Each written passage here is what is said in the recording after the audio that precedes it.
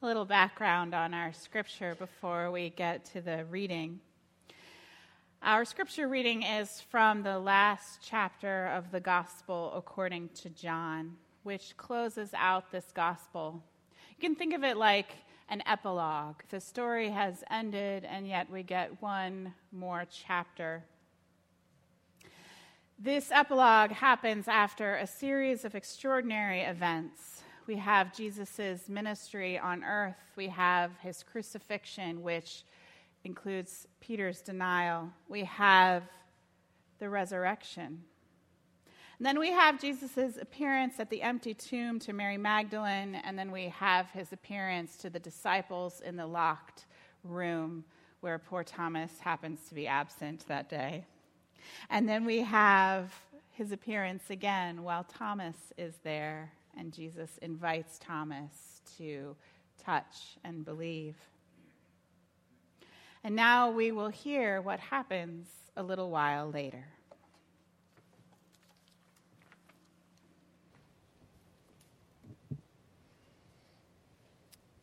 Reading from John 21, 1 through 14, as recorded in the Common English Bible.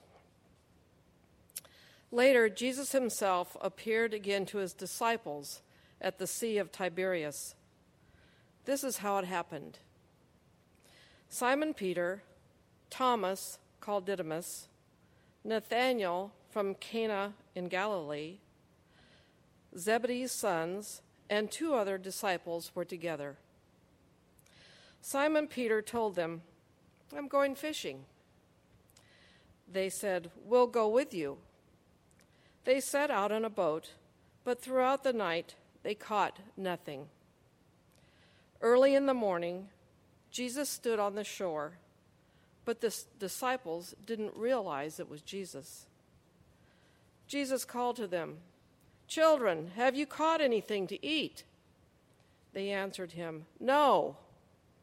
He said, "Cast your net on the right side of the boat, and you will find some." So they did, and there were so many fish that they couldn't haul in the net.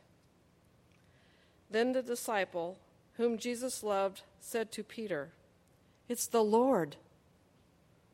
When Simon Peter heard that it was the Lord, he wrapped his coat around himself, for he was naked, and jumped into the water. The other disciples followed in the boat, dragging the net full of fish, for they weren't far from the shore, only about 100 yards. When they landed, they saw a fire there, with fish on it and some bread. Jesus said to them, "Bring some of the fish that you've just caught." Simon Peter got up and pulled the net to shore. It was full of large fish, 153 of them. Yet the net hadn't broken even with so many fish. Jesus said to them, "Come and have breakfast." None of the disciples could bring themselves to ask him, "Who are you?" They knew it was the Lord. Jesus came, took the bread, and gave it to them. He did the same with the fish. This was now the 3rd time Jesus appeared to his disciples after he was raised from the dead. Praise be to God.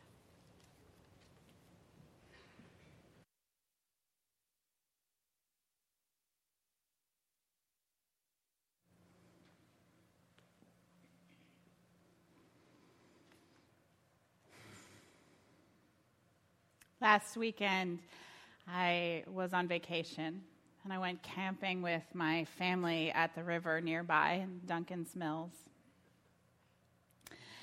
And my daughter and I, on our last day there, went down to the beach in the morning, and we were the only people there on the beach. The water was warm enough to get in, and it was really beautiful. And where we were camping, there's a little beach, and then there's the river, and then a little ways out into the river is a rock island, just because the river's low, so there's essentially a rock island. So we thought, well, let's go out there. And so we You can really walk, but we swam our way out to this little rock island, and we sat there enjoying the peaceful morning, and we were trying to skip rocks across the river. Some of them went plunk, but some of them skipped. And as we were sorting through the rocks to try to find, the very nice skipping stones, I found a rock, which I have in my pocket, which you can't see, but I'll show it to you later if you want to see it, that has on it, on both sides, a perfect cross. And so I found this rock, and I got really excited, and I said to my daughter, I should tell people I saw Jesus at the river today.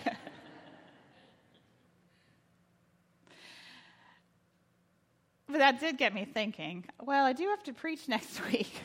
I do have to think of something to say.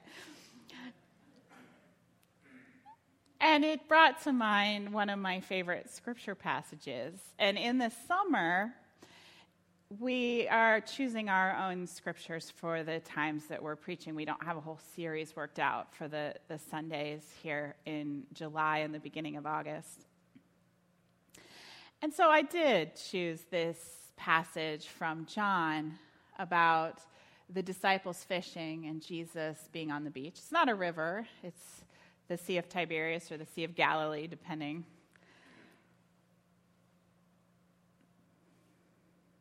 But I like this. It's by the water. We've got a beach. And it mixes, this particular scripture reading mixes the mundane of life, I think, with the extraordinary of life.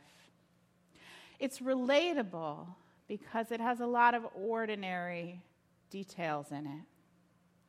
It's also extraordinary.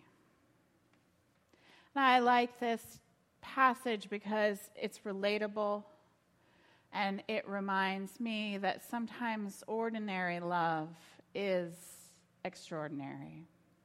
I hope you'll see what I mean this morning. So we have this account at the close of the book of John where things are kind of getting back to normal. They're starting to be a little ordinary. Simon Peter says he's going to go fishing. It doesn't say that this is the first time that he's going fishing since Jesus has been crucified and resurrected, but it's the first time we read about it. Life is getting back to normal. Simon Peter says, I'm going to go fishing. And the disciples that are with him say, we're going to go with you. So they go fishing. They spend the whole night fishing. And they don't catch anything. And I don't know that much about fishing, but I do have a son who likes to fish. And I have been known to make the joke, they shouldn't call it fishing, they should call it casting. So I think it's pretty normal that these disciples are not catching anything for a while. And then there's this voice from the beach that says, children, or in some translations, hey lads, hey boys, have you caught anything to eat yet? And they say no. And then this voice says, well, cast your net on the right side of the boat. And they do that. And the net is so full, it's almost bursting with big fish. They have an extraordinary catch. And because they have this extraordinary catch, one of the disciples says, oh, it's the Lord. They recognize him. Peter, who's been stripped for work on the boat, gets real excited, and he pulls on his outer garment, and he jumps out of the boat, and he runs about 100 yards or so to the shore to see Jesus. And Jesus has a fire going, and he is roasting fish, and he is cooking bread. I don't know what kind of bread it is, but because it's on the fire, it makes me think maybe it's some flatbread that he's tossed together on the fire to go with the fish. And this is why I like this passage. This fish and this fire going, this breakfast happening. If you read some scholarly exegesis or criticism of this passage, which I did, you may find, as I did, a common thread in trying to explain what this passage is about. And what I read is that this passage is about mission, that it's a metaphor. The disciples are out fishing. They're fishing essentially without Jesus, and they come up empty. This is a metaphor for mission, for the life of the church, trying to do things under their own power without Jesus. But when Jesus is there and they recognize him, they then can, through the power of Jesus, have this huge hall, essentially, a metaphorical hall for the mission, the work of the church. Well, that makes sense, but that's not why I like this passage. I like this passage because Jesus is cooking. It's relatable to me. I've been cooking for my family for 20 years.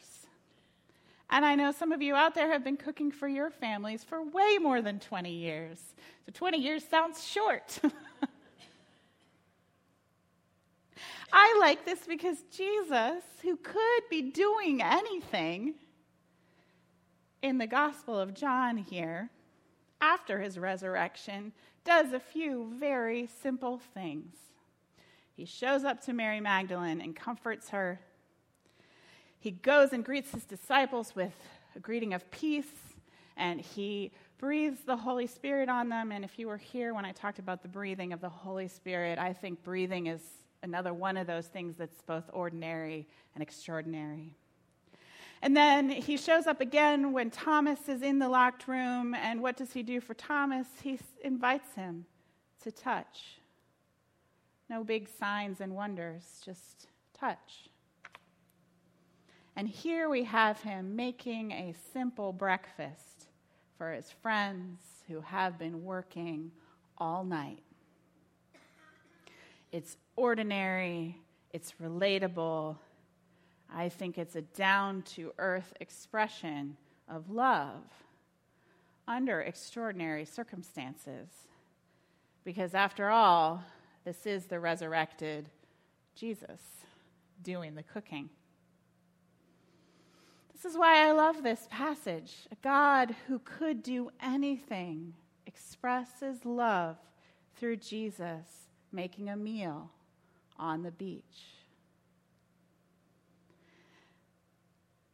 And that tells me, when I read this, that something that I've spent 20 years doing matters. If you've ever done a routine chore, and I know all of you have, in service to people you love, you know that sometimes it just gets old. I think I heard amen from that side of the room. And I will say that sometimes when I am packing the kids' lunches in the morning and it's early, I do literally think, well, Jesus fed people. I'm feeding people. I think I can get these lunches packed.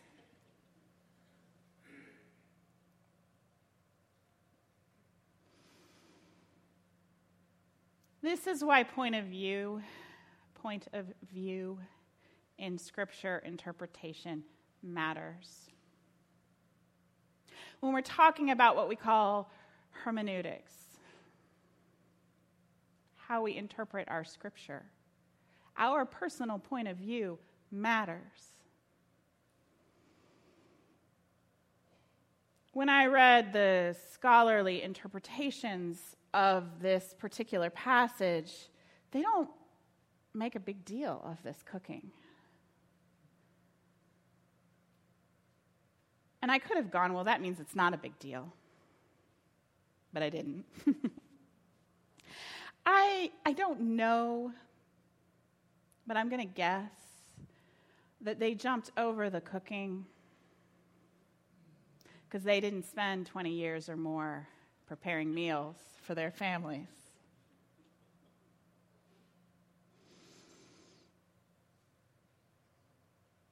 so they can jump over this and go right to the symbolic. But I like that Jesus is doing the cooking here, because for me it finds a sense of dignity in these routine and mundane tasks that we do, these servant tasks that we do when we care about other people. And I don't think it's unrelated to the idea of mission or the greater church. But you can't do mission, the big work of the church, without the small tasks that make things happen day to day. Small tasks like making meals. Now, I know I've made a big deal about the fact that I've been cooking for a long time, and I do think I should just bring up that my husband does the dishes. We will celebrate our 20th anniversary this summer, and that means he has been doing dishes for 20 years. And if he hadn't been doing the dishes, I wouldn't have been able to do the cooking. That's just the way it works. You can't show up to a kitchen full of dirty dishes and make a nice meal. But that is the way it works, these small moments of servant work that we do for the people we care about. And one of the ways that I do interpret Scripture when I know that I'm preparing to preach is that I look for what I like to call the call of the Scripture. What's it saying to me right now? And how do I see that it relates to our community? Does it have something that is meaningful in it for us right now? And that's what I saw in this account in John today with Jesus cooking over the fire on the beach. That these little everyday moments, like breakfast, and this is a very simple breakfast. It's not on fine dishes on a big feast table. It is a fire on the beach with bread and fish. That these little moments matter. When they happen every day, we tend to think of them as regular, as not important. But they are fleeting. I do get tired of packing the kids' lunches because it feels like it's never going to end. But I do know that I don't know how many more lunches I have to pack for them. And each one is an expression of love. These little moments, ordinary moments, added together, all strung together, do create a big amount of love.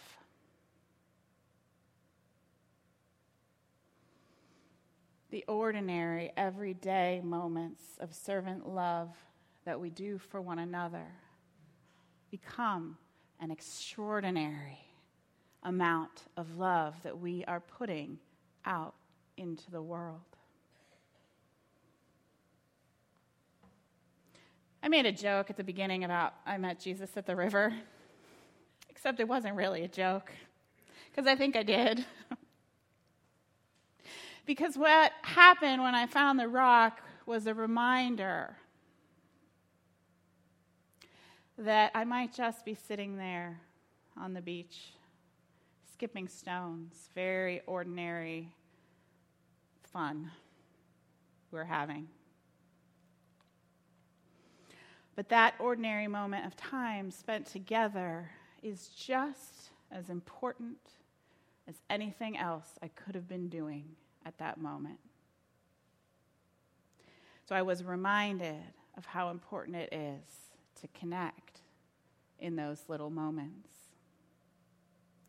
And I think that that is part of the good news of the gospel of Jesus Christ. The disciples encountered the risen Christ again. We don't know in the Gospel of John if it was the last time. There's a little note that says there were many more things that happened. But this moment on the beach of this meal of bread and fish was important enough in its ordinariness to be recorded. This week, may you encounter the extraordinary risen Christ in your ordinary moments. And may your ordinary moments be filled with love. Amen.